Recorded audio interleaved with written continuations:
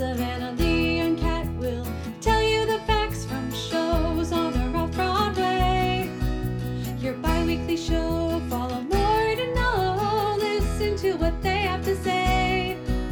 This podcast won't run a week with Kat and Slee. Hello, everybody. I'm Mark Kudish as Buddy in the Alabama Shakespeare production of Follies. And I'm Carolee Carmelo as Jean Valjean in the John W. Engelman Theater's production of Les Miserables. And this podcast won't run a week, your bi-weekly musical theater podcast where we talk about musicals. That was beautiful. I loved that. I've been waiting to say that one. I loved that. That was wonderful. I'm obsessed, though, with the Alabama Shakespeare. Thank you. Well, I was like, I should look up regional theaters because I'm like, the Muni, Sacramento Music Circus, and those are the only two I knew. So, hello, everyone. You might notice we're missing a voice that we normally hear. Unfortunately, Slee cannot be here for the recording of this episode. She is booked. She is busy. But she will be back for our next episode. Hi, Slee. I miss you. I hope you're having a good day. Hi, Slee. But luckily, we have a friend of the pod and someone who's already going to be a guest on this episode anyway, Miss Rachel Lynn. Hey. Oh, Rachel, welcome back. Thank you so much. It's so nice to have you. It's so nice What to a be delight. here. What a delight. How have you been? Oh, you know, I'm good. Sad that Slee couldn't be here. Slee, we love you, but good riddance. No, we love you. No, I'm really, it actually was, as they mentioned last podcast, I was already slated to come on to talk about Parade, and Slee and Kat have asked me previously, like, hey, like, in case one of us can't make it, can you be a guest host? And I was like, oh yeah, sure. So weird coincidence. Yeah. That both intersect at the same time. But no, I'm absolutely thrilled to be here. Yeah, I've been good. I am getting ready to head out to Washington State to music direct a camp production of Seussical Jr. A dream. I'm going to be far more excited than the children. I'm not going to lie. It's okay. I've done Seussical twice. I've done Seussical Jr. So I'm absolutely thrilled. It's with a company I worked with in high school, did the camps, taught at the camps pre-pandemic. So this is our first summer back post-COVID. Amazing. So I'm super excited. So I'll be heading there. And then fairly quickly after that, I am doing a production of Into the Woods at the Roxy Regional Theater in Tennessee. It's about an hour north of Nashville, and I'm playing the baker's wife. Ooh, the star of the show. If you've ever heard me talk about Into the Woods, you know that I think a lot of people think that Into the Woods, it's make or break based on the witch. For me, it's the baker's wife. The witch can be whoever, I don't care, but the baker's wife I have strong opinions on, and I'm so thrilled that it's you. No, I'm very excited. It's This has been top 3 for me for shows. For sure. One of the other ones being Parade, which we'll talk about. Yes. No, so I'll be out there. If you're in the Nashville area in September, the month of September, we're going to be running through the 24th, and then I'll be back here, and then that's for October me to figure out what I'll be doing. That's the future. That's a future problem. That's for a future me. Exactly. Still currently seeking representation, and that's where I'm at. But thrilled to be back on the pod. Absolutely thrilled. Love being able to come back and talk about theater with my favorite ladies. Of course. So this week, with this episode, we are talking about Jason Robert Brown's Parade. God bless the sights. Finishing up our Jason Robert Brown July, which is not really a theme, but we were like, let's just do Jason Robert Brown in July. Why not? Just ahead of the game, this show is incredibly upsetting. I'm going to put a content warning. If you don't know this show, hate crimes, racism, anti-Semitism, murder, rape, pedophilia maybe. I'm going to put a question right. Big pedophilia. There's a lot of pretty bad stuff, so make sure before you get into it that you know what you're getting into. So if you can't handle that, listen to our Honeymoon in Vegas episode. Do a warm-up. Honeymoon in Vegas doesn't have any of that. So, just got a lot of Elvis in Hawaii. A lot of Elvis in Hawaii. So heads up. That is going to be something that we talk about in this episode. Be aware. For some trivia, I'm sure you already know all of this, but for our listeners who may not know, Parade is a musical dramatization of the 1913 trial of Jewish pencil factory manager Leo Frank, who was accused of raping and murdering his 13-year-old employee, Miss Mary Fagan. The trial was sensationalized, and it raised anti-Semitic tensions in Atlanta and the rest of Georgia. As we go into the show, you'll learn Leo was originally sentenced to death. His sentence got commuted to life in prison, and he got transferred to a prison work camp in Milledgeville, Georgia, where a lynching party kidnapped him and took him to Marietta and lynched him. This show is incredibly sad everywhere you look, so it's upsetting. Anyway, Harold Prince asked Jason Robert Brown to write the score after Mr. Stephen Sondheim turned it down, which is so interesting to me. I want to know what a Sondheim parade would have sounded like. Big time. Because, I mean, this musical feels so it feels so singularly Jason Robert Brown. Mm-hmm. It's got this big, like, sweeping score, and, it's so good. Yeah, it's incredible. The book writer, Alfred Urey, thank you so much, he grew up in Atlanta and had personal knowledge of the story as his great-uncle owned the pencil factory run by Mr. Leo Frank. Mm-hmm. And I found out from you before we started recording that there's a whole trilogy. I didn't know that. Yeah, I can't remember the name of the other play, but basically Alfred Urey wrote 3 plays that are set in Atlanta, and one of them is, and he wrote them like within close to each other, and he calls it's something trilogy. Reader, if you know, please tell us. I feel bad not for knowing. But it's Last Night of Ballyhoo is one of the other plays that is part of his kind of Atlanta trilogy, all set around Southern Jewish families dealing with anti-Semitic feelings in the South. Yeah. So because Alfred Urey is very connected to that. Yeah. To that heritage and that ideology. So it's actually again, wish I could remember the name of the other play, but Last Night of Ballyhoo, again, excellent play, parade. Brilliant. I mean, of course. It's really interesting to me. As a person from the South, there was a single Jewish family in my hometown, and I always wondered why, and now I have a better understanding. The show was Jason Robert Brown's first Broadway production. Congratulations. It premiered at the Vivian Beaumont Theater on December 17th, 1998, and it closed on February 12th, 1999. So not a long run, but Jason Robert Brown's shows don't run for super long, unfortunately. Do you have the trivia for why it closed? I have some information about the critiques of the show, but why did the show close? Oh, that was, if I'm correct in remembering, I know this is the scandal why, but I'm 90% sure Garth Drabinsky was one of the producers. Because basically, again, allegedly, but this is the actual thing, it was there was 2 major producers, and one of the producers basically went bankrupt, and half of their funding was gone. So and you'll mention critically it wasn't as well received as it should have been, but literally they closed as early as they did because they lost half their funding very unexpectedly because the other producer was embezzling. So that's why I'm like, if I'm remembering correctly, and I was telling a friend of the podcast, Jonathan Hogue, I was like, we were talking about, I think that's I think it was Garth Drabinsky. Yeah. Was the other producer, but it literally, it was the other, the second 50% was they were caught embezzling, and so they lost half their funding. Because they were supposed to have, I think they would have had a 9-month run, a year-long run at Lincoln Center, but lost half their funding. That sucks. Yeah, it's oh my god, literally devastating. Theater Twitter loses their mind of we were robbed.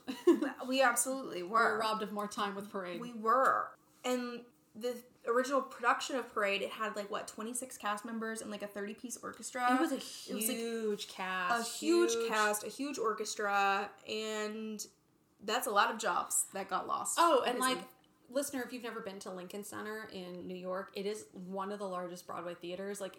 It's situated about 10 blocks north of what is considered the blocks of Broadway. So it's this giant, it's right next to the Metropolitan Opera, the Symphony, it's right over there. So it's this giant theater. And so you have these this huge, it's where The King and I revival played. So it's this huge space. And so you have so many people involved, huge thing. And for it to only run 3 months, just devastating. Oh my god.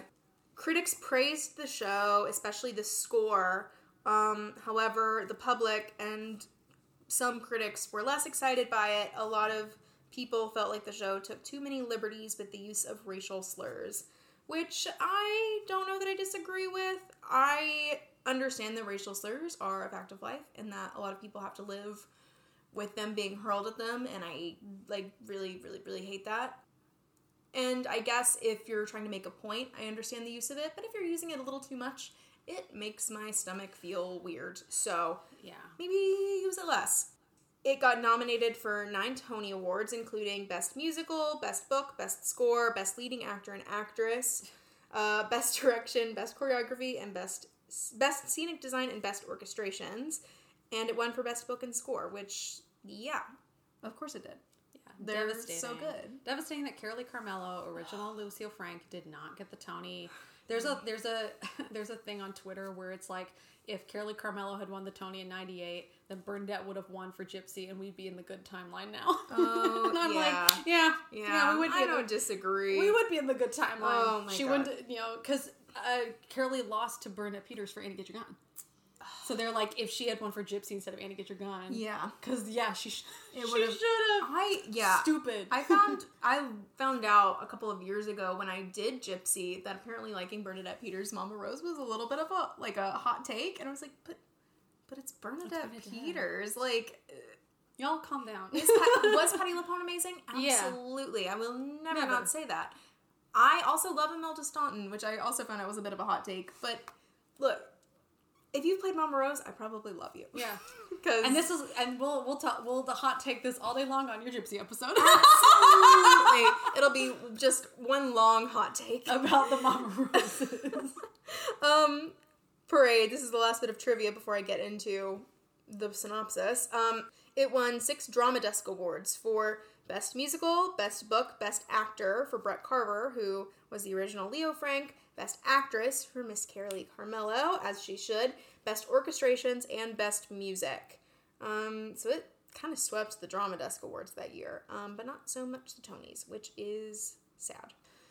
Quick bit of trivia before you get into the Yeah. synopsis. I also told Kat before the recording that if I get too much into Parade, for her to rein me in, because this is literally, it's my favorite musical ever. I love this musical with my whole being, and so I have a lot of not memories, but moments with Parade. But a quick anecdote was, since you brought up the history of Parade. Again, friend of the podcast, Jonathan Hogue, and I went to college together. Our dream roles are Leo and Lucille Frank. So all through college, we would sing literally in the entire score of Parade, every day, every chance we got in a practice room. So his family lives he lives in just outside of Atlanta, so he lives near Marietta. So I was visiting him and his family June 2020.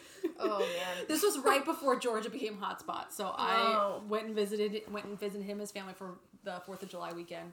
And we were like, hey, let's go visit. There's a plaque at the site where Leo Frank was hung, where he was lynched. It's a memorial plaque brought up by the state of Georgia, basically when they pardoned him, or I can't remember if I think it's not pardoning, but it's basically exonerated him. Yeah. And so they put up a plaque in Marietta at the site. And so Jonathan and I were like, oh my gosh, we have to go. We have to, see the site, honor, blah, blah, blah. And so you would think it would be in the rolling hills of Marietta, Georgia. You would think it would be this beautiful plaque, honoring this man's, life and, Jewish heritage.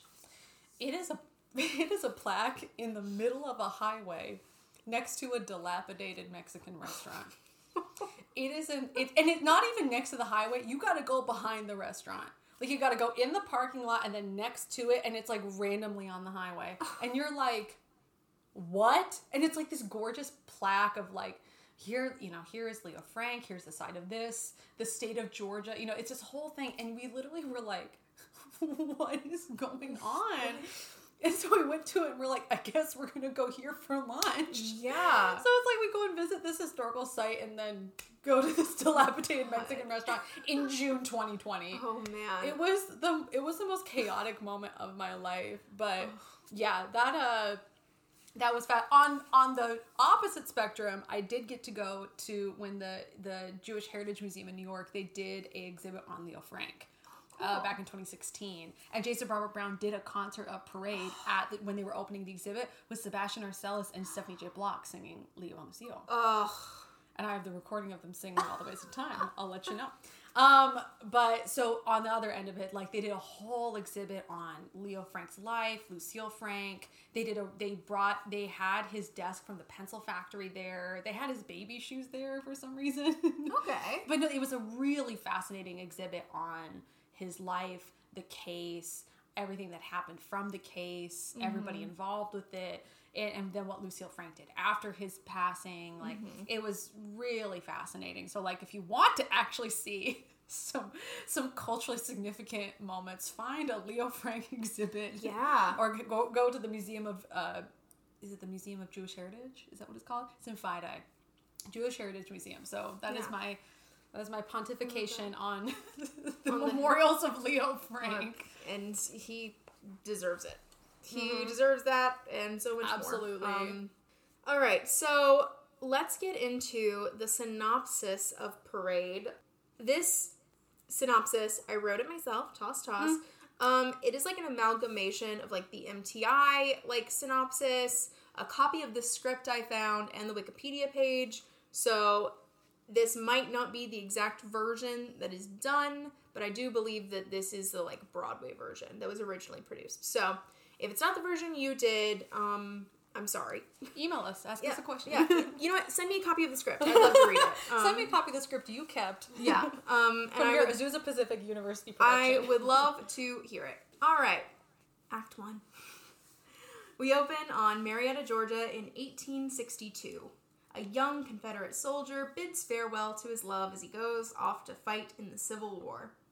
Years pass, and it is now Confederate Memorial Day, 1913, in Atlanta, Georgia. The same soldier, now 51 years older, joins the townspeople to commemorate the glory of the Old South. And this is the opening number, The Old Red Hills of Home, which is beautiful and driving. And I, as someone from the South, I understand the implications of the Southern people in this show, and like, it's gross. I'm not with that, but this song, I don't know what Jason Robert Brown put in it, but it feels like being back home for me, and I love this song, as I love most of these songs, but this one has a really like special place in my heart. As the parade begins, we meet Leo Frank, a Jewish man from Brooklyn, and his wife Lucille, a Southern Jewish woman. Lucille is upset that Leo is going into work on the holiday. Leo does not care for this holiday at all. He is also incredibly uncomfortable being a college-educated Jew in a town that clearly does not understand him. And he sings a song called How Can I Call This Home? About how uncomfortable he is and how difficult it is for him to feel like a part of these people that he's found himself in. He makes his way to the pencil factory that he manages to go do some work. We now meet Mary Fagan, a 13, almost 14-year-old girl on her way to pick up her paycheck from the pencil factory. She runs into a teenage boy named Frankie Epps. They flirt. It's a really cute little song. I like it a lot. It's really sweet. It's very, like, two young teenagers flirting. Pretty innocent, really sweet, but, you know, like, they're flirting. It's cute, and it's really funny, and it's called The Picture Show, is the song that they're, like, flirting in. He asks her on a date to the movies. She is like, no, I can't. My mom won't let me. Toss, but maybe I'll go with a friend and I'll see you there. And then she makes her way to pick up her paycheck from the pencil factory. Leo is at work, and Lucille reflects on her life and her relationship with Leo. And this is a song called Leo at Work / What Am I Waiting For? And so in one part of the song, Leo is like doing inventory and like doing math and trying to figure out the finances of this factory. And Lucille is reflecting on her life and her relationship with Leo. Well, like, also, it's not said in the show, but if you do any kind of research like I have, but like the Lucille and Leo, and I know we'll bring up the Encore's production in a moment or at some point, but Leo is significantly older than Lucille. Like, it's supposed to be that, like, it was basically Lucille's father owned the pencil factory and hired Leo, and it was an arranged marriage with Lucille and Leo. And so Lucille's, like, I think in her early to mid 20s, and he's in his, like, basically 40.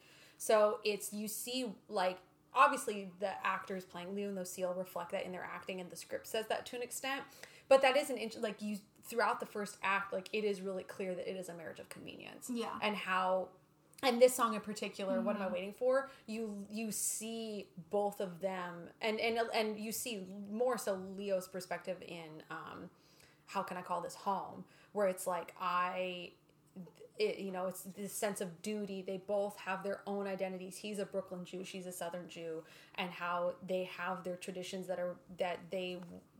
she wants to participate in Confederate Memorial Day because that's her upbringing. She does not want to embrace her Jewish heritage. He's from Brooklyn. He wants to embrace his Jewish heritage. He loves it. And so you see them fighting their own individuality in this arranged marriage of we have to, so it's those two songs, but What Am I Waiting For and Leo at Work really show and I think they were only married for 3 years before the trial happened too. So you're also seeing with the two of them that they haven't been married long. No. So because at first you're like, well, why are they married? Why are they still together? Blah, blah, blah. And it's and then, you'll things later on you see too, but you sit there and you're like, oh, you were married 3 years and it was an arranged marriage. Yeah, there's just so much power in the way that you see the relationship start and where you see it end up going. But yeah. Yeah. No, anyway, yeah. No, so, for sure. Yeah, you'll let it down. Yeah, Let it down. it'll be But fine. my thesis point, circling back to say, but the power of the How Can I Call This Home into the What Am I Waiting For is you're seeing them separated. You're seeing they're seeing that they're their own individual person, and it makes it more powerful for the second act. But it is just a really interesting how they start their relationship that way, and then when the kind of the history of the real life couple too. Yeah.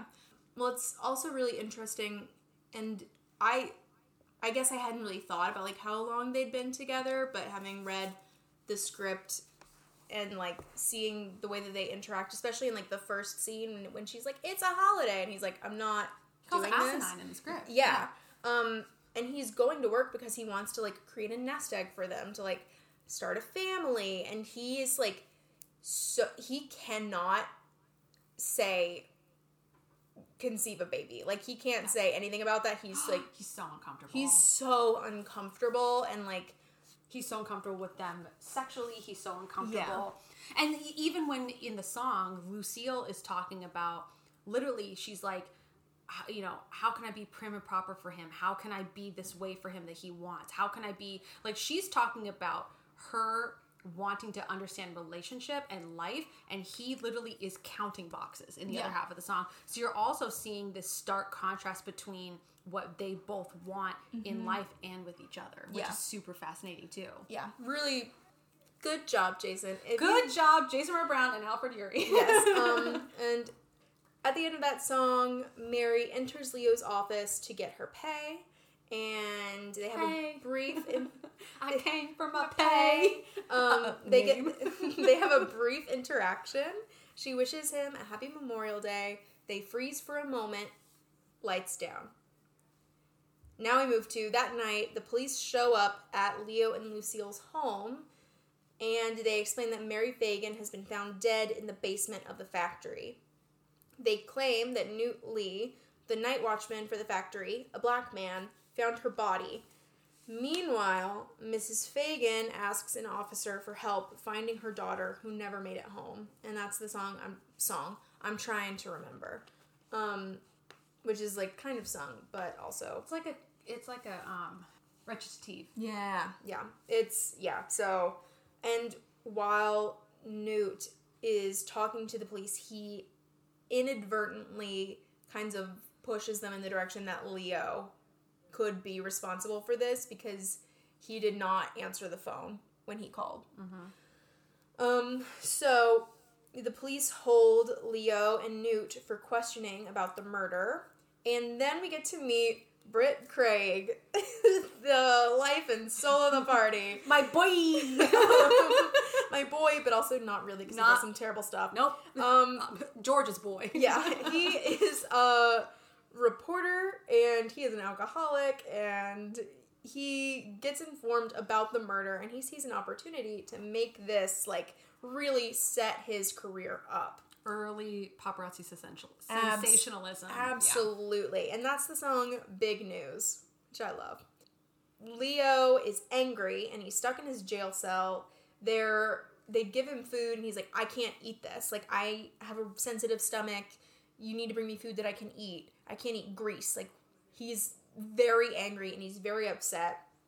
And Lucille shows up and she visits him and she brings him, like, clean clothes. And she's like, I want you to be comfortable. And Leo's like, it doesn't matter if I'm comfortable. I'll be home by tonight. So don't worry about it. Just don't worry about it. Don't worry about it. Yeah, and, like, sends her away. Which I'm like, she's just trying to be nice. She's trying to be a good person, Leo. Yeah, she's trying to, like, support you in this, but he's sure that he'll be home by supper time, and he sends her on her way. At the cemetery, Mary's funeral is happening, and Britt Craig is covering the story, and he talks to her friends and her family and the rest of the community as they mourn her murder as a senseless act of violence. And it's really, really sad. This is a really upsetting song. This song, it's ridiculous. It's stupidly gorgeous, but in that melancholy gorgeous, because it's the song, It Don't Make Sense. Mm-hmm. There's a fountain, It Don't Make Sense. Yeah. And it's Frankie starts the song, and he does his verse, and then everybody comes in to where it becomes, it's this gorgeous harmony in the show. Yeah. Everybody's like, no, it don't make sense. And just this, it becomes the whole cast comes on stage aside from Leo and Lucille are the only people not in this song. But it's the Marietta ensemble is in this. The same people who sang Old Red Hills of Home. Mm-hmm. So you see him building, and it's the most gorgeous. It's a gorgeously, like, sorrowful melody. Yeah. And the way that it floats is just like, I could sob listening to just that section of the song. Yeah, it's beautiful, and you get to hear, like, eulogies of Mary from her friends, and it's really, really sad. You just hear lines of, like, she had 2 crooked teeth. Mm-hmm. She would smile at the foreman, and I can't believe they took my friend away. And it's the girls her age singing that, and they're just like friends. It's these lines from, like, the mothers of her friends, her people she went to school with, and they just layer each other, and it's really, listener, it's get ready to cry. Honestly, briefly, I didn't know Parade very well until college, and then I heard a song that I'll talk about later in the show, and I was like, you know what? This sounds like a fun time. So I decided to just passively put it on while I was getting work done one day. Surprise, surprise. I ended up crying in the floor for like 2 hours. Surprise, surprise. It's a bummer. It's a major, major bummer. So during There Is a Fountain / It Don't Make Sense, Frankie Epps vows revenge against the person who murdered Mary and another man, Tom Watson, who's the editor, I know, a fucking monster, the editor of the Jeffersonian, an extremist right-wing newspaper. Bones? Bones? That's where they work, is the Jeffersonian.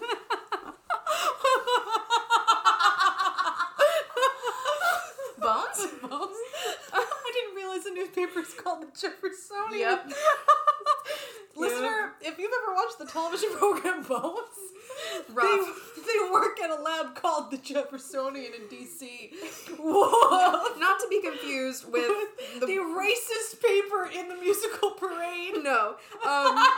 But Tom Watson is also pretty upset about this, and he's like, I'm gonna get revenge too. Which is, okay, fine, whatever, Tom. We meet Governor Slayton and the prosecutor, Hugh Dorsey. Governor Slayton is putting a lot of pressure on Hugh to get this thing figured out. He's like, people are upset. We need to get people to move on, and the best way to do that is we got to get a conviction. And they basically say, too, like, we can't keep convicting black people. Yeah.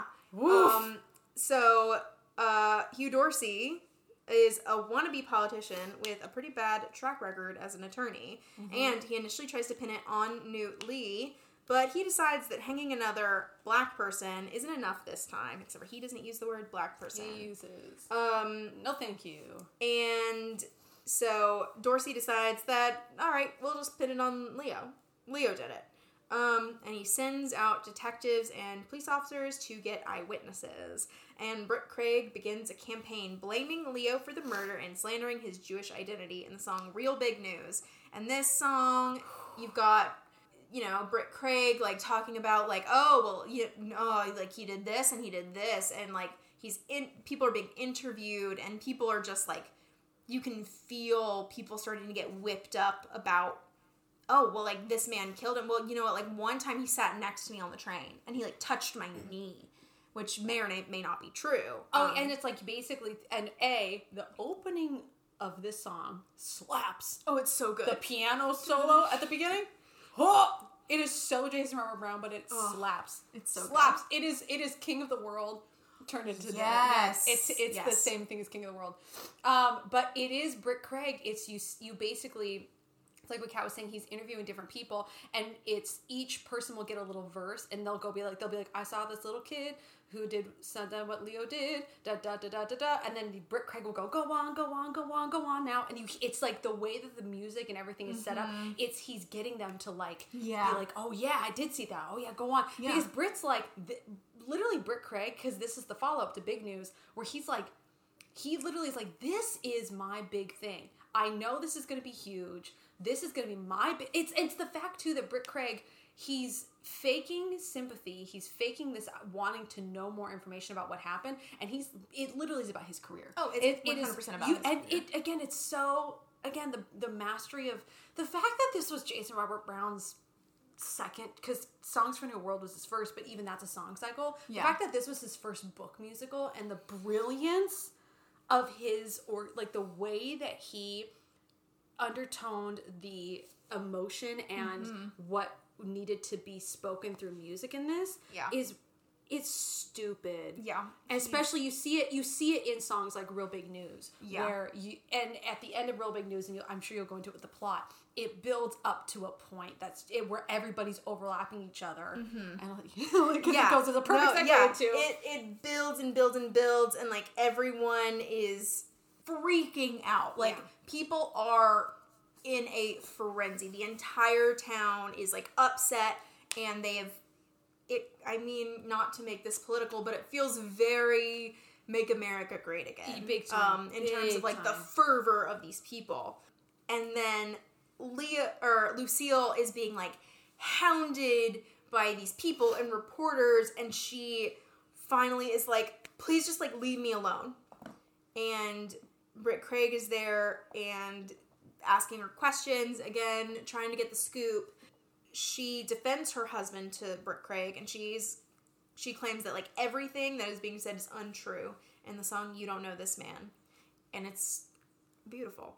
And it's also wild too, because she's going to deliver, I think she's going to visit the prison. She's on her way to the prison, and this is when You Don't Know This Man happens, right after Real Big News. But also, it's, again, I love You Don't Know This Man, because you can tell it's Lucille convincing herself too. Yeah. Because and I know you'll talk about in the plot, up until a certain point, you do not know how Lucille feels. No. Because all throughout, it's not seen as much, like if you're just listening to the soundtrack, it's hard because there's not a lot of musical stuff written for Lucille, but if you look at the script, boy, it is so, I mean, really it leans towards to where she thinks he's guilty because of the history of their relationship, leaning back into, what am I waiting for? So it's interesting that Lucille has this song, which of course is such a well-known song for women in musical theater to sing. But and again, You Don't Know This Man, incredible. Yeah. But it literally is, you see Lucille basically, she's convincing Britt Craig, but she's also convincing herself. She's like, and it's even her saying to herself, you don't know this man. Yeah.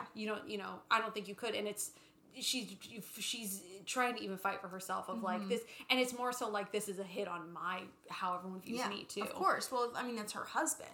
It's such an interesting piece looking at it from the acting side of it. It's incredible. And like Lucille's whole character arc is really beautiful and fascinating, because she starts the beginning of the show being very much your like typical kind of subservient Southern wife. Yeah. Like she's there to support her husband and, you know, be soft and gentle and, you know, there for him in that way. And through the course of the show, and we'll get into it as the synopsis goes on, and as the show goes on, we see her really come into her own and, like, find strength not only within her relationship with Leo, but also in herself. And it's beautiful, and I love it. Leo meets his lawyer, which is not the person he asked for. It's someone else, which is a big problem, but he meets his lawyer. Meanwhile, Hugh Dorsey makes a deal with the factory janitor and ex-convict, Mr. Jim Conley, to testify against Leo in exchange for immunity for a previous prison escape. Jim Conley is a black man. That matters. So, things aren't looking good for Leo. Lucille shows up to his cell to go visit him, and she tells him that she thinks she's gonna leave. Like, she can't bear to see this trial. It's too much for her, and he begs her to stay in the courtroom with him since her absence would make him look guilty. Which is like, you don't even want her there just for, like, the support of your wife. You want her there because it will make you look bad if she's not there. That's messed up, my guy. Leo. The trial begins. Presided over by Judge Rowan, the prosecution produces a series of witnesses who give testimony and evidence fed to them by Hugh Dorsey, that sick son of a bitch. Oh, it's like really awful. It's upsetting how terrible. It's not upsetting because it's real. How terrible these white men are. Yeah. It's all white men. All of these white men are so awful. They're just absolutely wretched. Frankie Epps, who you might remember as the teenage boy that flirted with Mary, he falsely testifies that Mary mentioned that Leo looks at her funny the last time that they spoke. A group of factory girls present further testimony that Leo was a lecherous man who lured them into his office in order to seduce him, or to seduce them. And that's the song, The Factory Girls / Come Up to My Office. That was the first song I heard from this show. And that is just wild to me. It's really... Not all the wasted time. This is not over yet. Not Red Hills at Home. No. Come on up to my office. Why don't you come up to my office? Which, like, if you hear the song, Brilliant. you might understand why I went and being like, oh, this is going to be fun. It's like a ragtime number. It's a ragtime number, and, like... The Leo's part of it is like... Yeah, and, like, the girls are like, he calls my name, I turn my head, and they're talking about how he's, like, creepy. But I was like, maybe this is like a wolf in Into the Woods moment. I don't know.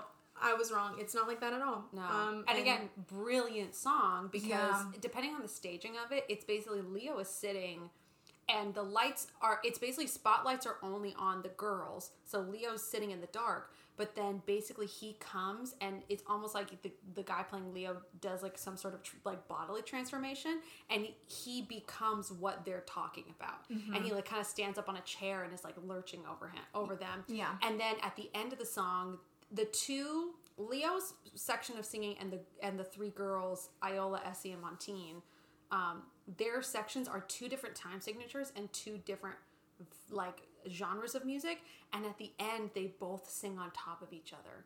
It's wild. Or like the orchestrations for both overlap to where literally you're like, I don't know how these girls are keeping and then it goes back into what the girls are singing. Yeah. Again, listener, brilliant. It's and again it goes with the chaos of what's happening in the courtroom. Stupid. It's his brain, like I really can't imagine being able to just like come up with that. It's crazy. So after that, Mary's mother gives testimony. And this is the song My Child Will Forgive Me. And she also surprisingly forgives Leo for what he is accused of. But it's in definitely the most menacing way. Oh yeah, it's like, I forgive you. But she also literally, she goes, and so I forgive you, Jew. She doesn't say his name. And the way that the woman on the recording does it, she's literally like, it's like a slur for her to even say it. Yeah. So it's so fascinating that the whole song is called My Child Will Forgive Me. And so and she's saying that she's going to forgive him, but it's in just the most... Yeah, in the least forgiving way possible. Yeah. And she basically brings him down to almost trying... through the song, she tries to bring him to a not human level, to be like, you did this despicable thing to my daughter, and because I'm a quote unquote good Christian woman, I'm gonna forgive you, but I'm gonna make sure you know I don't really forgive you. Yeah, it's and it's the one song the character sings. It's really it's a great moment for her, It's a really great moment, and again, it's in the middle of the chaos of the courtroom. It's a quiet, it's like fascinating psychology in the flow of the courtroom scene. Yeah, the courtroom whole section is really, really well done, because we've got the opening statements, and then we have 20 Miles to Marietta. Yeah, and then we have Frankie Epps testifying, and then we have the factory girl / come up to my office, which kind of gets exciting, and then we go to this, and then we move to the next part of this, which is the star witness, Jim Conley, taking the stand. And he claims that he witnessed the murder and helped Leo cover the crime. In the song That's What He Said, which is a great song for the guy playing Jim Conley, a real star moment, I think, for him. He literally, the way that song, it starts out as a very low, not low and slow, but low. It's volume, steady. And then he whips that courtroom. Yeah. The Jim Conley character, he gets that courtroom in a frenzy, because you know that him not getting convicted means he's made the deal with Dorsey that if he gets Leo convicted, he gets his prison sentence removed. Yeah. So you see him whipping up that courtroom, and you see at the end, Jim Conley does a vocal layer, Leo does a vocal layer, the white courtroom does a vocal layer, the black courtroom does a vocal layer, and Lucille's doing nothing. Yep. She's just sitting there looking at the courtroom. So, and you see the frenzy that's built up with it too. That's super. And again, musically, the acting of it, listener, there is a slime tutorial of the original Parade on YouTube. The concert version that they did in 2014 is on YouTube. So it's again, the staging of it's just fascinating too. Yeah. I mean, his brain. The brains.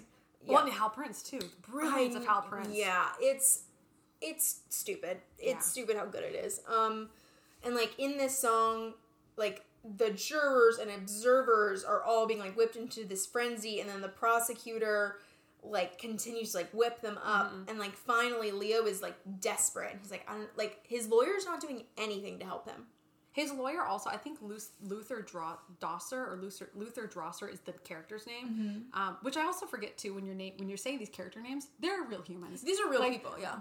John Slayton, Hugh Dorsey, Tom Watt, these are all real humans that existed. Which is again, you're the character of, and you're that's a human. Yeah, the human. But Luther Drosser, he's at least in the original Broadway production, he was caricaturized as a Colonel Sanders, larger white suit Southern gentleman who literally you can tell he was just hired because he was available. And there's a scene early on with Leo and him where he basically is I don't care, I don't believe you. Basically everyone quote unquote representing Leo thinks he's guilty. Yeah. So Leo, the only person who is vouching for him is himself. Yeah. It's really awful. And as everyone is getting whipped up, his lawyer's okay, now go give a statement. There's no prep. He's not had time to prepare a statement or anything. And so Leo delivers a heartfelt speech begging to be believed in the song It's Hard to Speak My Heart, which is, again, devastating. Gorgeous song. Beautiful. And he's just begging for people to believe him and understand where he's coming from, and he talks about who he is as a person, and he's really speaking. You can tell this is the first moment we really get to see Leo speak and express how he's feeling, actually feeling, and be vulnerable. So it's the first time you see him not being calculated and not being prepared in any. It's the first time, and then again in the staging, it's the first time Lucille looks at him in the trial. It's the first time you see her, and it's the moment she believes him. Yeah, is that moment during It's Hard to Speak My Heart. Oh, it's so good. Unfortunately, it isn't enough, and after a short deliberation, he is found guilty and sentenced to hang. In less than 2 hours. I cannot emphasize how short this deliberation was. The crowd does a joyful cakewalk as Leo and Lucille embrace each other in fear. It is, so the song itself is called Summation and Cakewalk. And again, another moment of brilliance from Jason Robert Brown. You have the celebration music, which is in one time signature, and then the summation music, which is in another time. It's the old Red Hills of Home like music, and then you have like ragtime music playing. And literally, it's Leo and Lucille. The courtroom is literally fading away from them. They're they don't break eye contact, and they slowly walk towards each other as the entire cast is dancing in celebration around them with two different songs overlapping each other in different time signatures. And it only comes together at the very last measure when they both embrace. It's just so... And then lights out, blackout, end of Act 1. Yeah. Could you imagine being in the audience for this show and it being that you've just seen it? It's hard to speak my heart. The man is convicted of being guilty. You're seeing Leo and Lucille embrace it's the first time they like touch. Yeah. For the, like embrace. Everyone's celebrating around them, and then blackout. Intermission, everybody. Yeah. Go buy your merchandise. Go buy your merch. Go buy to your the bathroom. Go buy your parade mugs and t-shirts, everybody. Go buy your $20 parade themed drinks. Oh my god. Oh my gosh. No. Oh my, just stupid. Like, ridiculous. It's really, so brilliant. really just like stark. It's Oh just my like, and gosh. done. We'll see you in 15.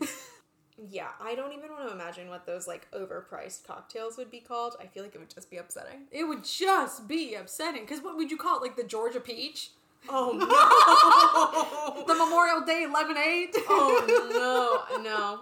I don't even want it. Because you know who's going to have it? Encore's. Oh yeah. Encore's is I don't want it. I don't want it, but if you are able to see the Encore's production, DM me and let me know what those drinks are. I don't want it, but I am morbidly curious.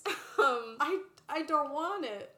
So, Act 2. We've got our stupid cocktails. We're back in our seats.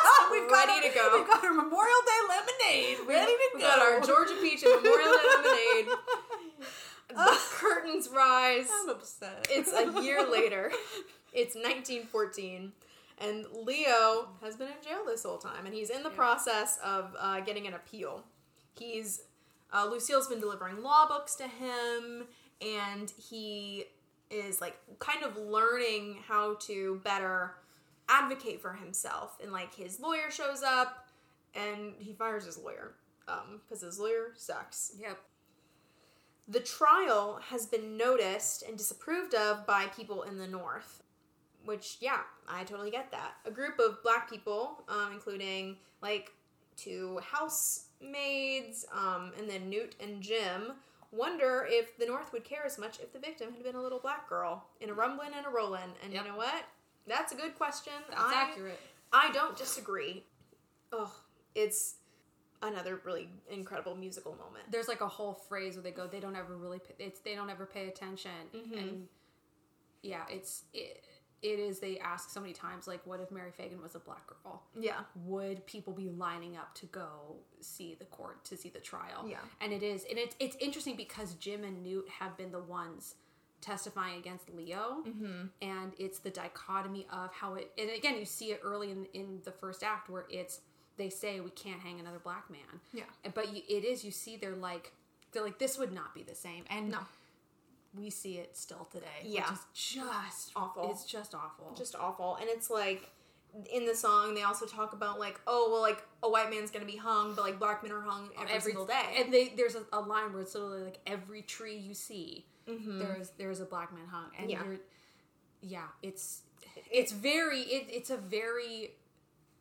it's a very real moment of this is something that they deal with. Yeah. And it's... Yeah, and it's like... There are 2 white women talking about this. I know. But it's a very... I am glad in the musical they bring it up. And that they very much talk about that this is...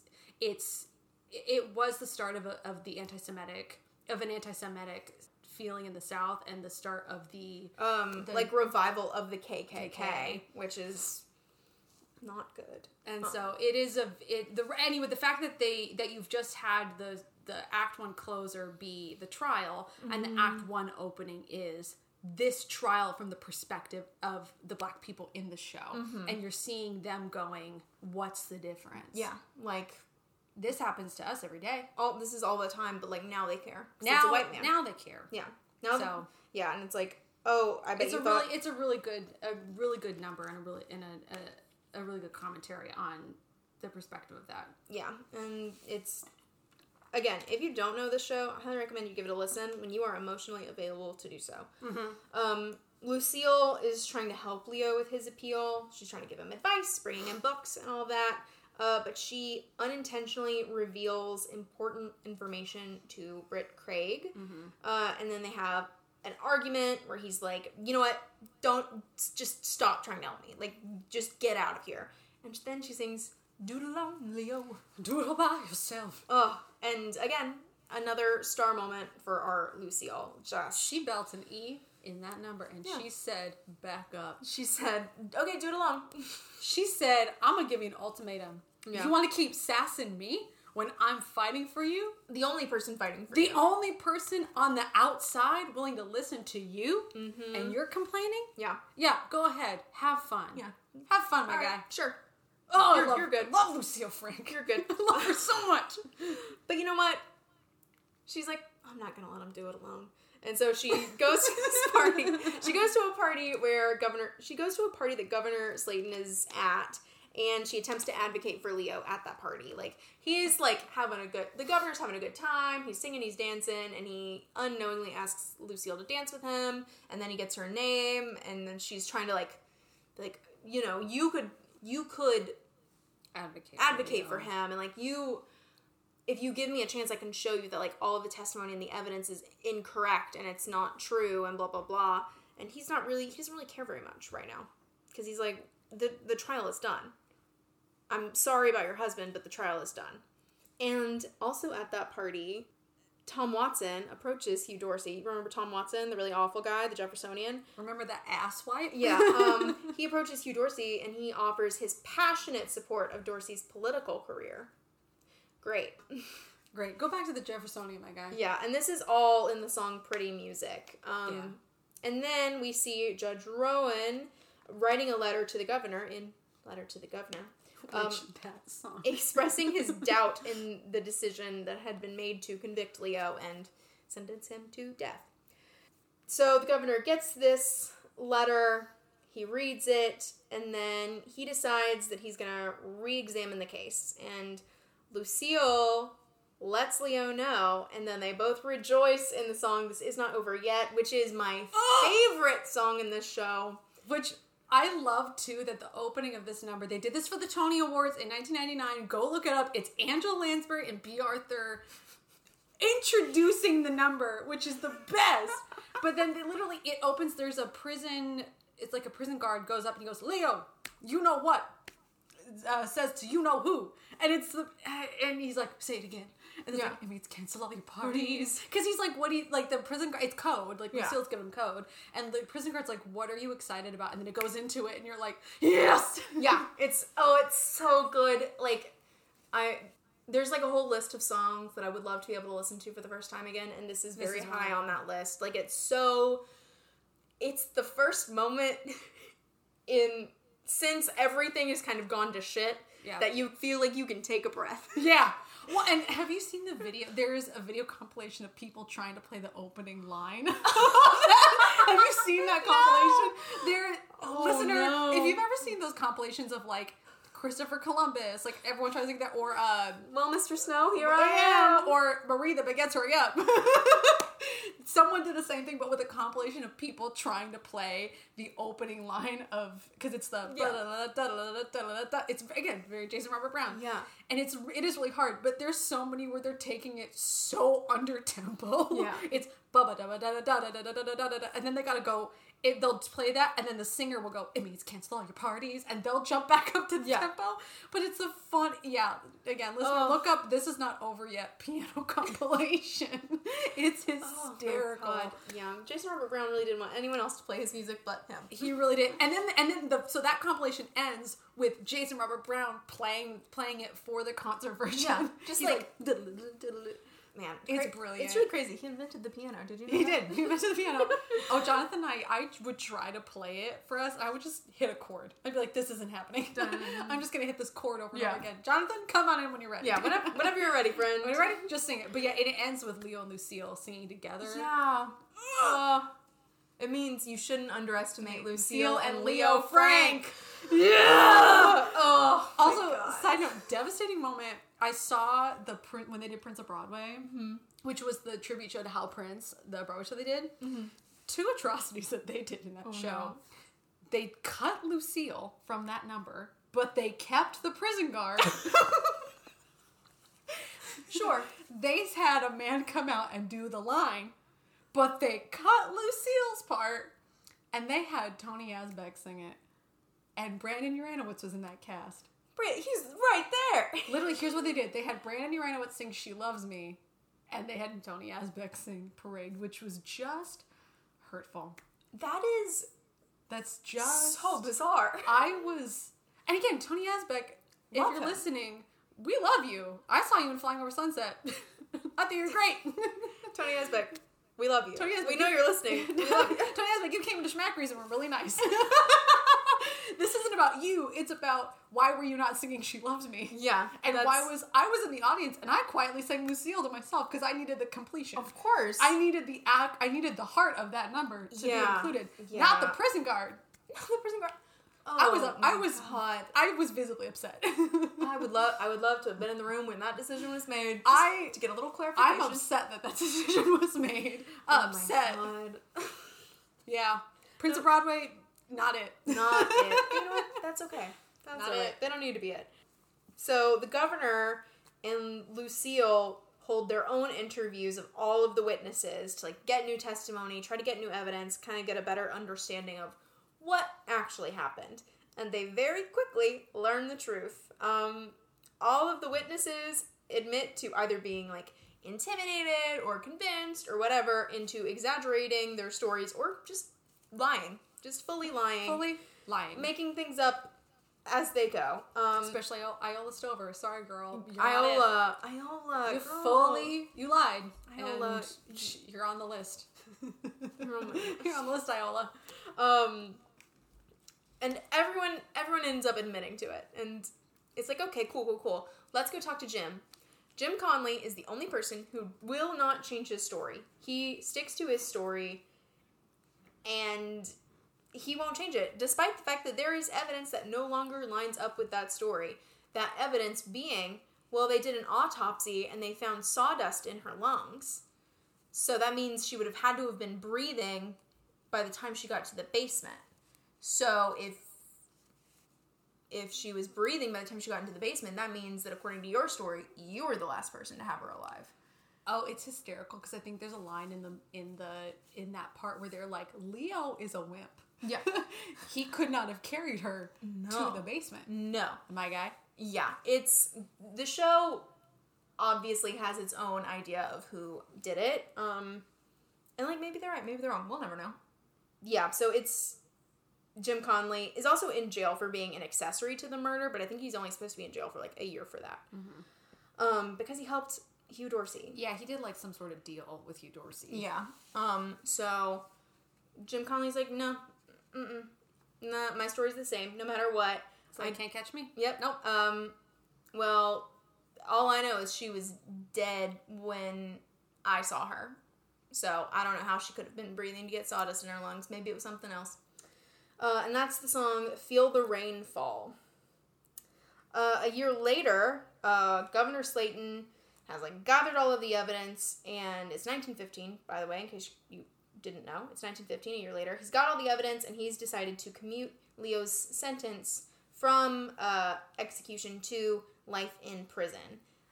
And this decision ends his political career. Mm-hmm. People are so incredibly upset at him for doing this because, I mean, a lot of these people think that justice has been served.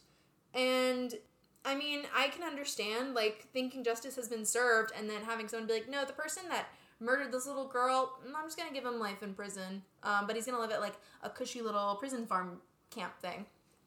Like, I can understand being upset about that. And people are. Dorsey and Watson, so Hugh Dorsey, Tom Watson, remember them? They suck. Yeah. They're pissed, and they lead, like, there's just chaos. There's a whole riot, and they, like, smash Jewish-owned businesses, and they're, like beating Jewish citizens. Like, it is really, really, really, really bad. And that's the song, Where Will You Stand When the Flood Comes, which, you know, is... Ugh. It's one of those two, as the song heightens, they have, again, I think there's like 3 or 4 different melody groups that go in, they do a round, and the drum beat gets louder and more syncopated with, it's a really erratic percussion line at the end of it. It is, again, Jason R. Brown, it is wild, this percussion, and then how, and it's the part right before, it's this, every instrument is as loud as it can be in the orchestration up until that point. It's like it's gotten louder and louder and louder, and it's like it's just so, it's so brilliant how you build into the riot mob mentality. Like, I don't, here's Robert Brown.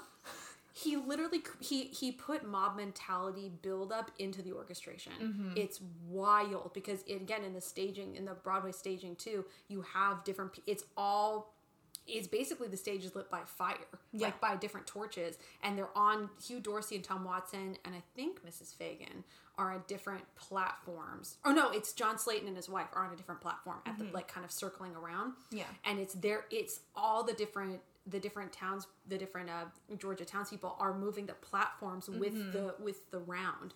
It's it's incredible, the orchestration behind it, and you feel yourself, you can see how everybody's getting revved up. Yeah, I mean, Jason Robert Brown is, like, this is really masterful storytelling within the music. Yeah. Not just the lyrics, but, like, musically, it kind of captures everything, and it tells us everything that we need to know. There could be no lyrics. And you'd know exactly what's going on. Exactly. It's wild. Leo gets transferred to a prison work farm in Milledgeville, Georgia, and Lucille comes to visit him, and they get to have lunch for the first time together in 2 years. I made you a picnic. I'm a farm boy now, Lucille. Yeah, she's like, oh, you've got a tan. Oh, he's like, I'm the only Jewish farm boy there's ever been. Oh, it's just so sweet. Because, like, it's the first time they're in love. Yeah, they're together and they're in love, and they have a picnic, and they reflect on everything that has happened, and their hopes for the future, and how much they love each other in the song All the Wasted Time. It's so good. It's so beautiful. Oh my gosh. And it's literally, the whole song is him saying, I will never understand, what I did to deserve you, or how to be the man that I'm supposed to be. Oh, it's the first time they're saying I love you to each other. They're literally saying, like, it's literally called All the Wasted Time, because they're saying, how could we have wasted our marriage thus far, not realizing how incredible and how lucky I am to have you. Yeah.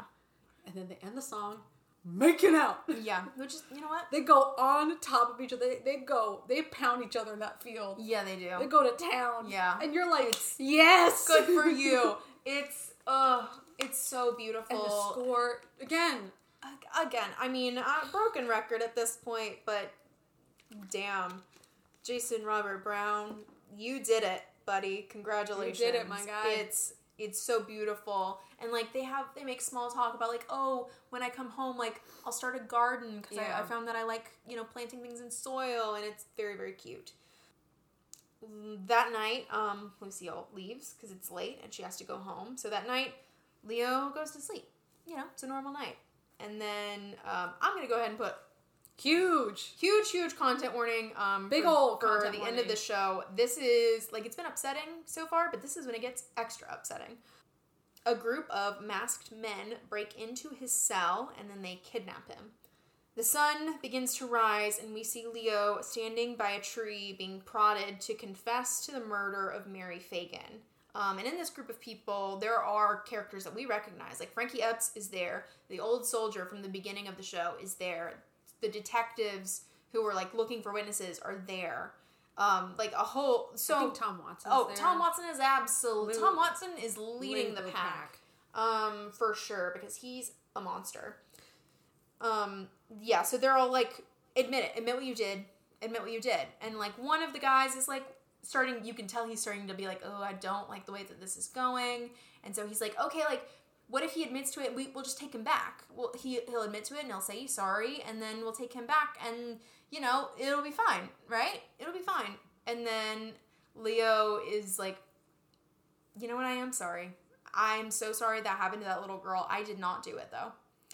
And he refuses to admit to something he didn't do. And he knows that in doing that, he knows this position he's in. Yeah. And he knows the conviction of what he's saying. Exactly. And he says that he's not going to admit to it. And he asks them to give his wedding ring to Lucille. So they take it off of his finger. And then they place a noose around his neck. He says a prayer in Hebrew. He sings Shema. And then he dies. Oh my gosh. It's a cappella. It's so devastating.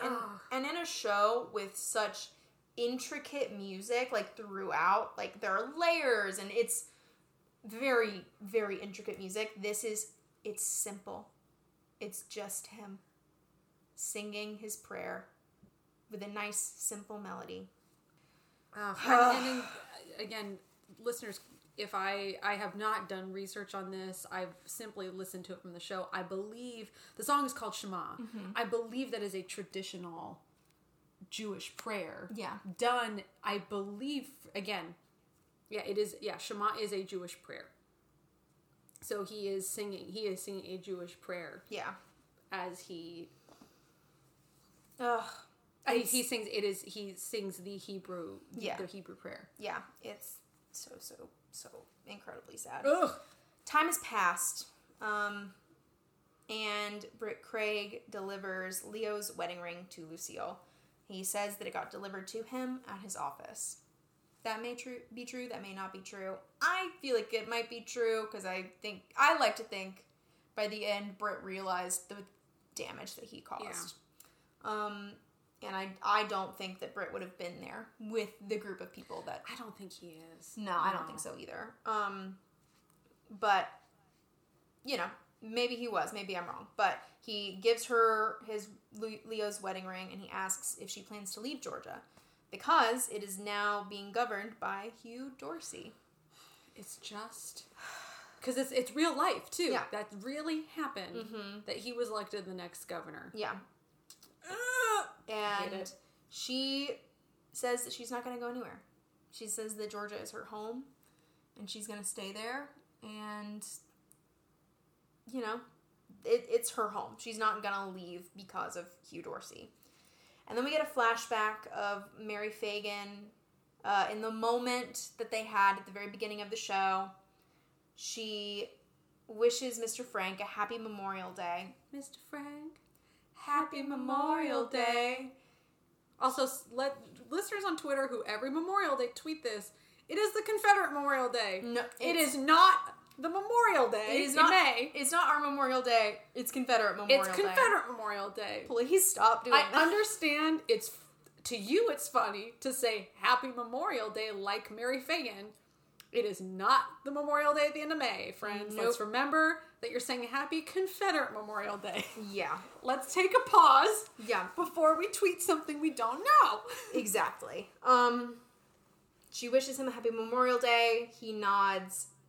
And then the two disappear. The citizens of Atlanta start to appear on the stage. It is once again Memorial Day. Lucille turns to watch. Lights out. The end. And it ends with a snare drum. Yeah. It ends with the ringing of the snare drum from the beginning of the oh my gosh. It's so sorry. Sorry, it's okay. listener. No. Go for it. The show opens with the snare drum and it closes with the snare drum. Mm-hmm. Listeners, that's Parade. That's Parade. I'm so sorry. If you need to take a moment to get a baked treat or a drink of water or something, you deserve it. Do that. But this show, and like, first of all, I cannot believe, knowing the story, it is crazy to me that someone looked at it, as much as I love the show, it's crazy someone looked at it and was like, we should write a musical about that. Well, the fact that Hal Prince was like, hey, Steve Sondheim. Yeah, hey, we should write a musical. Well, but they also were the people that did Sweeney Todd, Little Sure. Red Music, Follies. But like, that's like, this is a historical event. The fact that they were like, yeah. Let's look at the start of the restarting of the Ku Klux Klan in the South and a historic moment of anti-Semitism. Yeah. Let's write a musical about that. Yeah. About a trial. That sounds about a like man fun. who was wrongly convicted Yeah. for, trigger warning, Yeah. raping and murdering a 13-year-old. Yeah. A 13-year-old girl who was working at the factory, which is like, Working at a pencil factory. for 10 cents an hour, like, oh my god. There are so many layers of this where you're like, who? It is wild because it's an incredible musical. Mm-hmm. But the fact that that Hal Prince went, hey, this should be a musical. Like, I love this show. I have so much love and appreciation for this show because Jason Robert Brown's music is so impeccable. And I mean, I wouldn't know about this if this show didn't exist. I wouldn't. They didn't teach me this in high school history class. And I think that it's so important. I think this is something that everyone should know. Like, this happened. And I love this show, but I'm still so like, who decided this should be a musical? Well, also too, like, the fact that this show started Jason Robert Brown's career. Yeah. It made Jason Robert Brown, because yes, he had done Songs for New World before this, but literally it was because Hal Prince's daughter, Daisy Prince, directed it. Yeah. And literally she went, hey Dad, maybe since your buddy Steve won't do it. Yeah. I have a friend, he did Songs for New World. Mm-hmm. He should write this. Yeah. Now we have Jason Robert Brown. Jason Robert Brown. Oh my god. We wouldn't have 13. This is music! Oh my god, I love 13. Madonna, Bowie, music. We need music. I love 13. I mean, Jason Robert Brown's music is really... He's a freak of nature. Like, he's incredible. The way he's able to create, like, story-driven melodies and not just, like, have the lyrics push the story forward is really, really wild to me. Well, like, even comparing the episode y'all did last week of Honeymoon in Vegas. Like, that's the same man. That's the same man did Honeymoon in Vegas. That's the same man. He wrote a song called Out of the Sun about a woman who died of skin cancer. And he also did this. He did All the Ways to Town. And he also, reader, I saw Mr. Saturday Night this past weekend, which is the show where he wrote the music for it. It's running on Broadway right now. There is a song called Tahiti in it, where it's about the main character's wife wanting to live in Tahiti. Same man. He contains multiple He wrote types. My Child Will Forgive Me. Yeah. And then he wrote Tahiti. Yeah, he truly is insane. And I hate that his shows don't run for very long.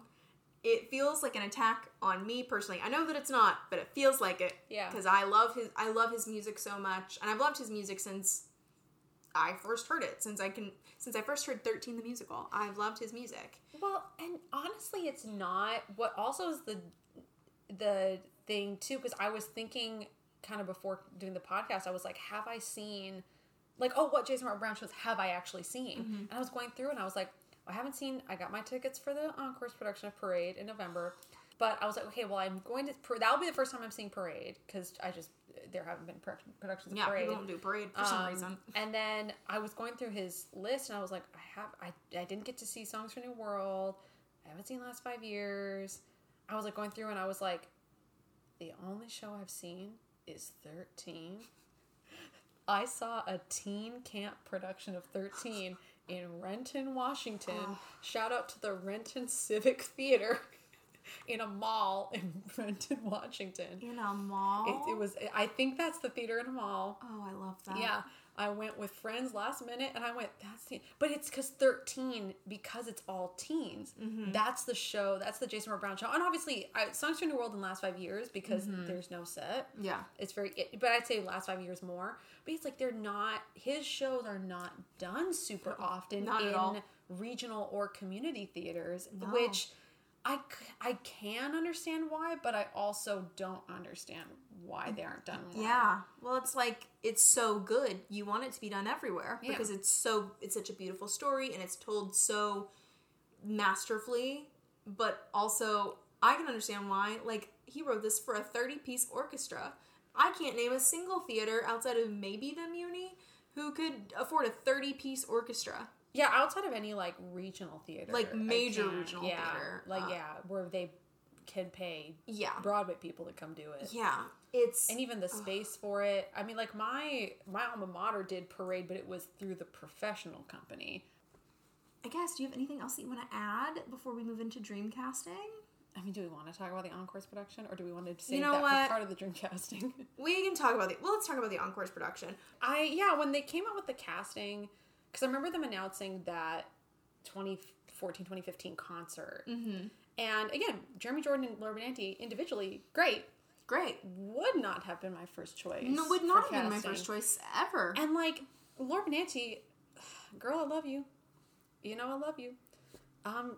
It's kind of similarly to like, she's a soprano. Yeah. And Lucille's a belter. Yeah. So it's like, I don't know. I mean, this is where I have a hard time because if it's written as like a belter, I want it to be a belter. If it's written like as a soprano, sorry, Yeah. Sutton. Sorry, Music Man. Yeah. I want it to be a soprano, but I also understand. But I also do love that, and that they're not being bound to that, so that there is open for interpretation of vocal type. Yeah. So it's like I'm not mad that Laura Benanti was cast. I think I just was like not expecting Yeah. her interpretation of it. Yeah. Yeah. I mean, Laura Benanti, Love you. beautiful voice. Gorgeous. I love you as Louise in Gypsy. Her My Fair Lady. Gorgeous. Beautiful. You know what? I loved you in The Wedding Singer. Loved you in The Wedding Singer. I'll be brave. I'll say it. I know that wig was awful, but I loved you. I loved you in The Wedding. Laura, you have fans for The Wedding Singer. We love you. Do it again. Revive it. It's Revive time to it. revive The Wedding Singer. Let's talk. Listen, if you do a Wedding Singer episode, I'm in. I'll petition know for what? the revival. Great. I'm there. I'm with you. I'm in. I love Wedding Singer. I love it. But later on this year, I think in November of this year, November. 2022, there's going to be an Encore's production of Parade. Directed by Michael Arden. Directed We by love. Michael Arden, who I love, and I'm Love. really Really interested to see what excited. he's going to do with it. The cast will be led by Michaela Diamond as Lucille Frank, which I'm not upset about, No, actually. I'm not. Because I saw her in Cher show and she was great. Yeah. So I know, and both her and Ben Platt. they're both Jewish, which I love. Yeah. Yay! It's great. I don't like Ben Platt, though. Here's my thing. They're gonna sing the pants out of it. Yeah. They're gonna sing the pants, but they're gonna act the pants out of it. My biggest thing with this casting is they're too young. Yeah, I'm willing to overlook the age, to be honest. The ages I can move past, but Ben Platt, there is something about him that comes across as incredibly insincere to me. He might be a wonderful person. I could be entirely wrong. But especially after all of the stuff about the Dear Evan Hansen movie happened, where he was like, well, without me, this movie wouldn't have happened. It's like, yeah, we get it. You're a nepotism baby. Like, congratulations. You got lucky. Your dad is Mark Platt. But, like, he just comes across as incredibly insincere, and that feels like a really dangerous choice for Leo, in my opinion. Like, I feel like I should be able to trust him immediately. Yeah. Well, someone on Twitter, because theater Twitter has said, so many people, not just theater, everyone has been like, revive Parade. Yeah. We need a production. Let's go. So when they announced this, when they announced that City Center Encores was going to do Parade, and everyone was like, oh my gosh. And then they were like, with Ben Platt and Michaela Diamond, it was like, oh. And somebody on Twitter said, wishes come true, not free. And I lost it. Oh my Because it was God, like, yeah. oh, that's so accurate. And like, again, they're all children of God, so like, God bless, they get to live their dreams. But like, I don't know. I'm just gonna have to wait and see in November Yeah. if it's really gonna work. Ben, be blessed. Buddy, I wish you all the best and so much success in your life, more than you've already had. I had to keep telling myself, like, when they announced the casting, I was like, just remember, you're gonna hear the orchestrations, you're gonna hear all these songs, like, Yeah. like a City Center's gonna go all out. Yeah, they're gonna have that 30-piece. They're gonna have like 70 people in that cast. Yeah. They're gonna have a choir in the background. They're gonna have like the huge orchestra. It's the first. I think she's music directing this show, but it's the first female music director for Encores. I think this will be her first show. God bless her. I'm thrilled for every other part of this I'm production. thrilled that it's happening. I know it's gonna be beautiful. Yep. I just don't. Sorry, Ben. I'm so sorry. Sorry, Ben. my guy. Not into but it. I'm also excited. I don't know. It might have already been announced and I've just missed it. But I'm really excited to hear the rest of the cast. From what I know, they haven't announced any of the cast, which Well. I hope our dream casting reflects Well. some parts of it. Speaking of which, Dreamcast. Okay, so this show, I don't know if you noticed, but it has 1 million characters. I was gonna say it's 1 million characters. Yeah. I've cast a majority of them. I've done some dream casting, so Good for you. I love this show. I cast a handful. we'll Because go it's based on just your so much. we'll go based on your handful. Yeah, but that just means yours. Throw them in there. Maybe They we'll can throw have them it. in there, but They we'll can have go it. based on Yeah. who you have. So we can start. Let's start it with our leading man. I feel like that's the best place to start. Mr. Leo Frank, the center of this tale. I feel like you have the same person I have. I mean, we definitely do because we've talked about it in real life. It's One Brandon Uranowitz. Yeah, for sure. I mean, it's hurtful that he was not picked. I understand now, seeing what else he's been cast as. When I tell you, when that Leopoldstadt, I think that's how you pronounce the play, Leopoldstadt, when they announced the two people, Brandon Uranowitz being the first two, because I'll just reveal one of my Lucille castings right now as well. I believe it's Casey Levy. Cassie Levy, I believe it's Casey Levy. It's how you pronounce her name. She was original Elsa in Frozen, hair, original cast. She's incredible. Yeah. But when they announced the two of them as in Leopoldstadt, I went, the irony of this. Yeah. The fact that y'all couldn't be in Parade, and this is the reason? Yeah. Good for you that you're booked. Congrats.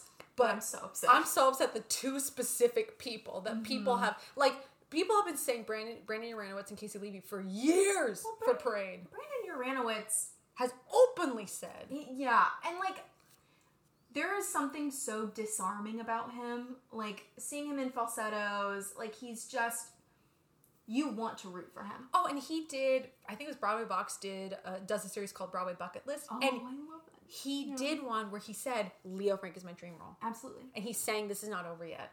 You know what? Maybe we'll get A an revival. Into the Woods situation, and Leopoldstadt will Have we'll closed already. We'll have closed. It'll have had a moment, but it'll close, It will do its run. and then we will get our We'll get the parade. Parade We revival. deserve. We've been very brave. We We've deserve- been really brave. We deserve a Brandon Uranowitz-led Parade revival. absolutely. We want his dreams to come true as much as Absolutely. ours. We deserve it. Do you have anyone else for Leo? I do. Yes. So Brandon Uranowitz is obviously my top first pick. Absolutely. I would be interested to see a young Mark Kudish, perhaps. Okay. He's a little, I think, old for it now, but he's very different than Brandon, and I think he would bring a really interesting energy to the character. Yeah. And also Andrew Garfield. He would be so sweet. Oh my He would bring so yeah. and you root for Andrew. In anything he does, you're like, I hope good things happen for you. I for sure can see that. I think he could sing it. Yeah. He could obviously act it.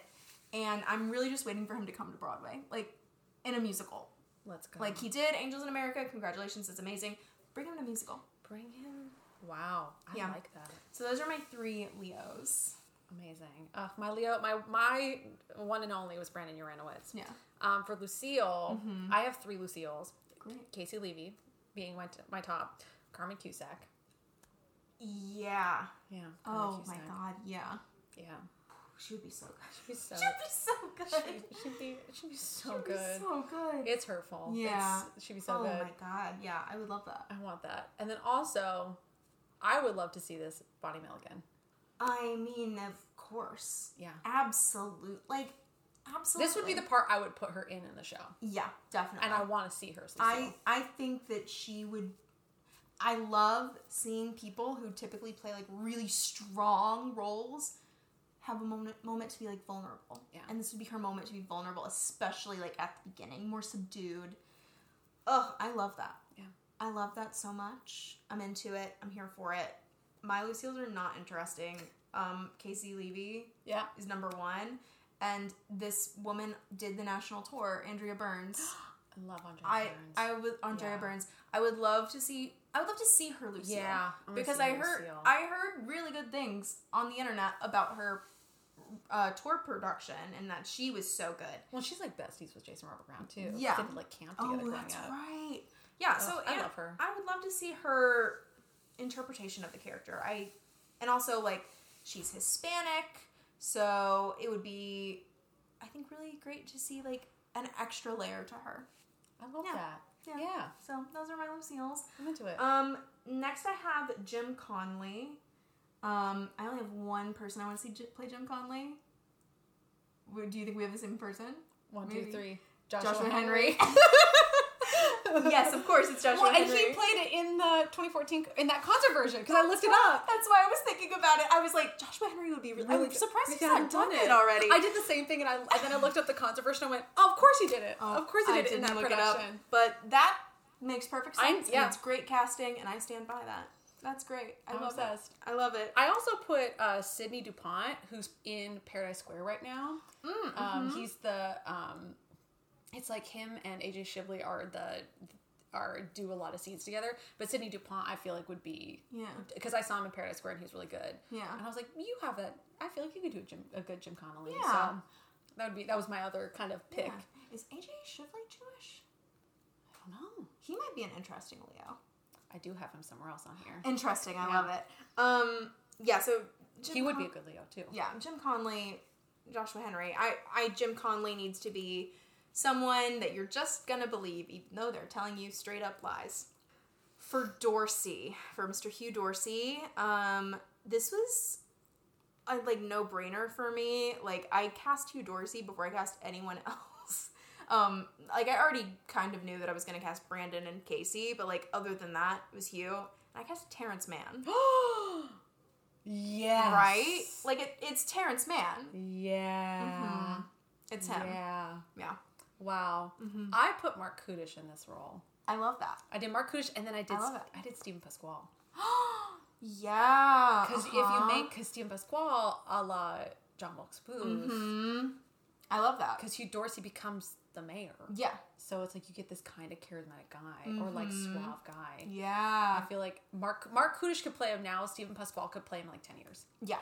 I love that. Those are mine too. For Dorsey. Love that. That's amazing.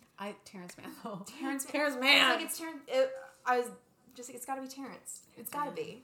Because he is so charismatic and he commands attention, but there's something about him that feels like Javert to me. Yeah.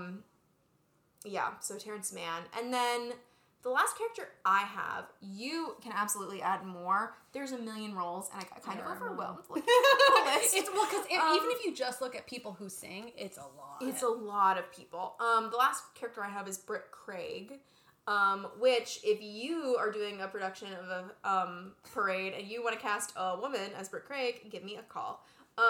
But I think that Gavin Creel would be a wonderful Brit.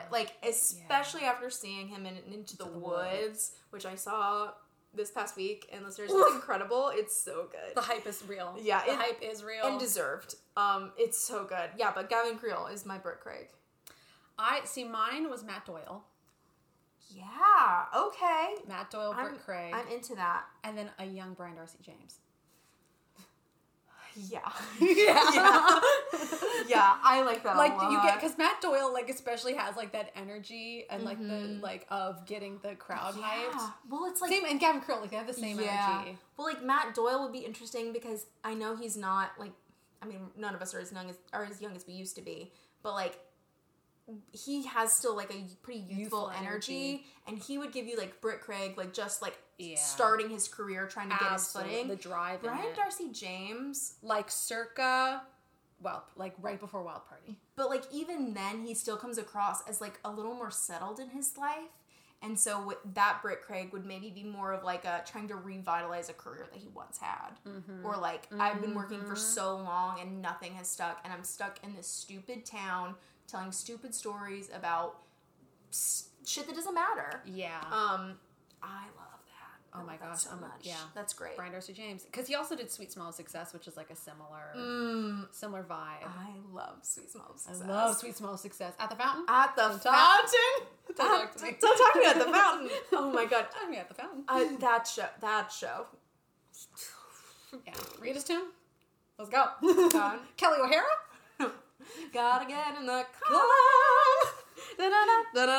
John Lithgow? John Lithgow. Yeah. I did do as many characters as I could because I know this show. I want to hear. But I'll kind of do a rundown of Yeah. what I have. But no, I love Gavin Creel for Britt Craig. Thank you. Love it.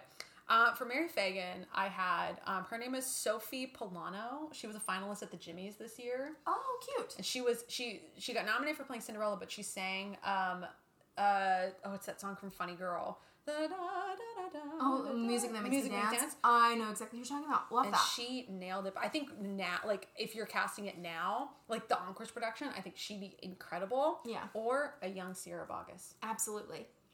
Like Sierra, like a teenage Sierra Boggess, for sure. Also, fun fact, I'm sure you know this, the original Mary Fagan, Christy Carlson Romano, aka Red Stevens. Went to the moon in 1969. Not in 1968, but a year later. She finished Parade and then went to Even Stevens. And I love that. I'm so obsessed with that it was Christy Carlson Romano. When I'll never forget finding that out and being like, from Even Stevens. Mary Fagan? Because like I knew she'd done Beauty and the Beast, but I was like, of course she did Beauty and the Beast. She's a Disney girl. Post? Yep, Post. Even Stevens. No, Mary before that, Fagan? Mary Fagan? The original Mary Fagan? Christy Carlson Romano? Kim Possible? It's like that gif of the woman like Beyonce. Beyonce. That's how I felt. But yeah. like Christy Carlson Romano?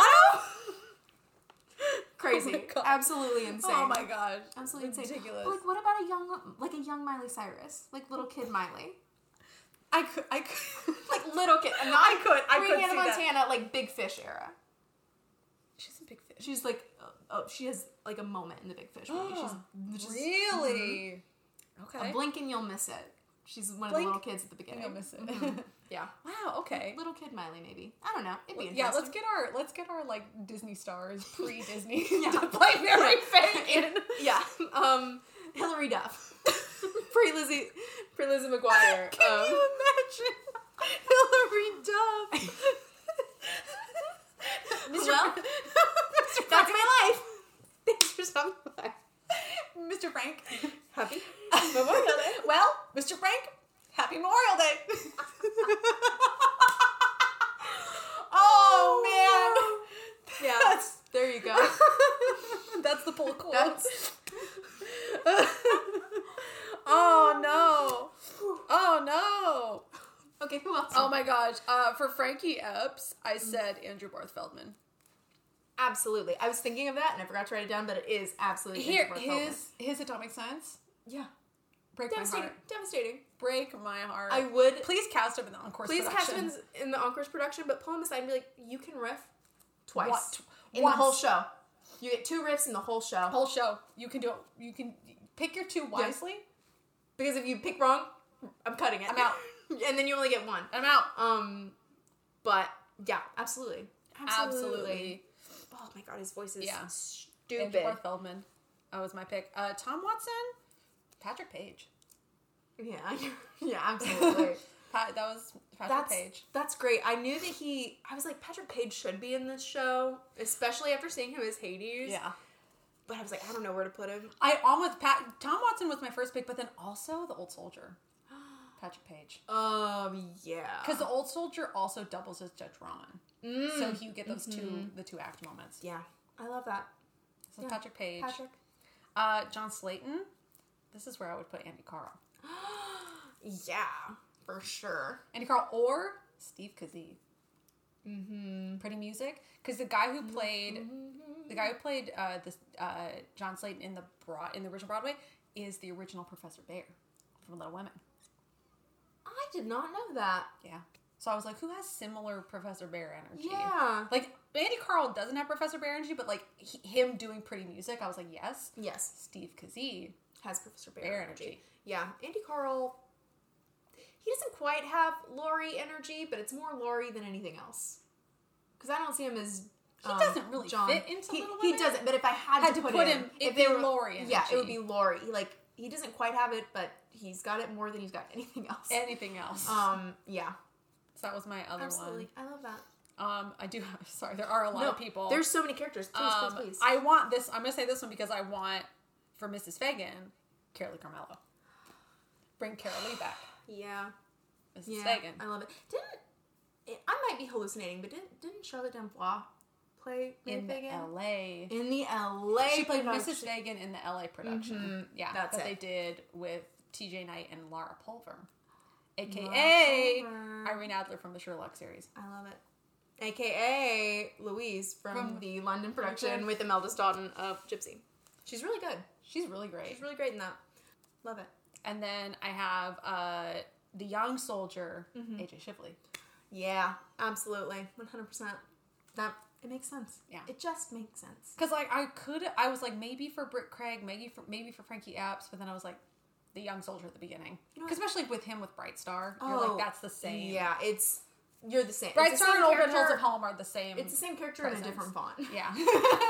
Yeah, for sure. For sure. And then I'll do this one last because I did have casting for, I'll say it really quick. So for Iola, Essie, and Montine, which are the girls that sing, The I Factory have, Girls. Anna Zavelson, I believe that's how you say her last name. She, another Jimmy nominee. I can't remember what song she sang. Also the Jimmys this year, big parade representation. Big parade representation. I think there's 8 finalists. 3 of them sang parade songs. All different parade songs. As they should. As I also cast, I think it's Simone Simons or Simmons. She was on the finalists. I could totally see her in this show. She's gonna be great. But yeah, Anna Zavelson. I would put her, Julie Lester, who's playing Little Red right now. Yes. She's so good. Putting them, and then Cara Di Pietro. Yeah, from TikTok. So she's on TikTok right now. But the 3 of them doing I love it. that trio, I was like, Absolutely. they fit They fit perfectly. doing that. I love So it. like that energy for the 3 girls. And then the last one is the old soldier / Judge Roan. Yeah. George Hearn would be my first choice. Yeah. Original La Cage aux Folles, the pro shot of Sweeney Todd. But then really my pick, Yeah. Elaine Stritch. Yes.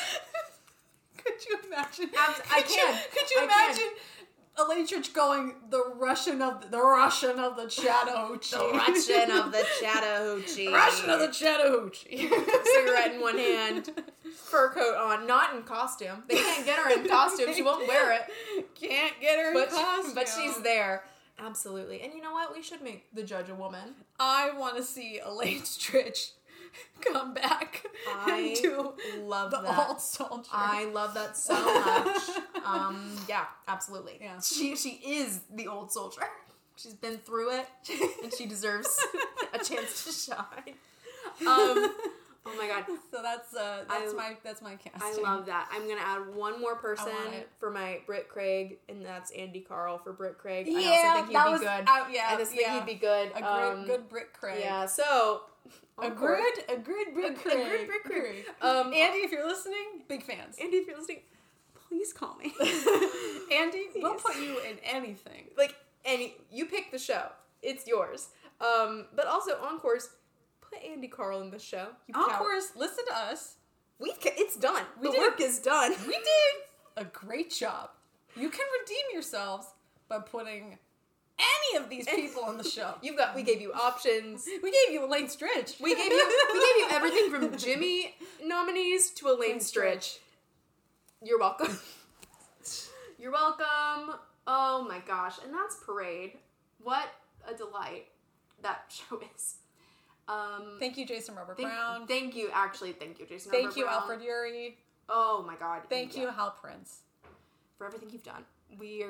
I love this show, and I'm forever grateful that it exists. And I genuinely cannot wait for this Encore's production because it's the fact that we're getting a production of Parade in New York right now with the caliber of City Center Encores. Like, Absolutely. If you're in New York, I think it's November 1st through 6th or something like that. It's the first week of November.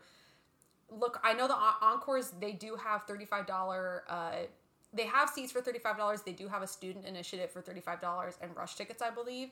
But if you're here, hit up the City Center Encores production in November. I bet it's going to be really, really great. It's going to be nuts. So this is the end of our Jason Robert Brown July. Thank you, Jason, for all that you do. Our next episode, a broad departure from the seriousness of Parade, we will be doing Brigadoon.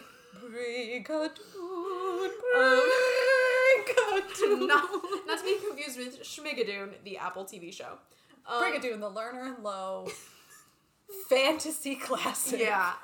You know what? It'll be a nice palate cleanser, I think. I'm a little bummed I'm not here to talk about Brigadoon. Right. Slee's gonna have a great time talking about Brigadoon. She's gonna have a great time. She's actually leading that episode. So Slee, I know you're listening to this. I hope you're prepared for Brigadoon. Yeah, so that's it. Rachel, thank you so much. Thank you so much for having me. It was wonderful. This was great. Wonderful. A wealth of knowledge. No, Parade is my favorite musical. I love the show so much. So I was thrilled when they said, "Yeah, do you want to come and talk about Parade?" Yeah. I was beside myself. Well, we were like, you can do Diana or Parade. Take your And it was, listener, it was kind of a hard choice because Caitlin and I saw Diana together on Broadway, and it was one of the best theatrical experiences of my life. It's way up there. It was high camp in the best way. It was high camp. It was a Saturday matinee. It was half empty. Yeah, and it was wonderful. We moved up to like the 5th row orchestra. It was great. We had a great time. So when she was like, "Do you want to do Diana or Parade?" Like my spirit knew I needed to do Parade because it's been my favorite show since like junior, senior year of high school. But she threw in Diana. I had to offer it up to you. Listener, I had to sit for a minute. I had to pray on it. I had to think on it. Prayer warriors, I had to think on it. Prayer warriors, we did it. Yeah, so that's it. That's this episode. We hope you have enjoyed it. Links for everything is going to be in the description. If ticket links are available for your show, that'll be in the description. Great. I'll look it up and I'll add that there. So if you are in the Tennessee, Nashville area, go see it. Go see it. Oh. Do it. If you want. No, do it. Don't be a coward. Do it. It's going to be amazing. I mean, if you want. It's going to be amazing. You want to come hang out with me? A star in her own right. Thank you. Go do it and then be like, I heard you on this podcast. I heard you on the Parade episode. You kept talking a lot. But I really thought you were a fun person to be around. I learned a lot from you. So I had to come see your show. If that happened, I would actually freak out. I would freak out too. Yeah, if one of our listeners from who doesn't already know us. Yeah, who doesn't already know, that would be cool. Anyway, that's it. I feel like we've been talking long enough. Thank you so much for listening. Thanks so much for listening, and we'll see you next episode. Goodbye. Bye-bye.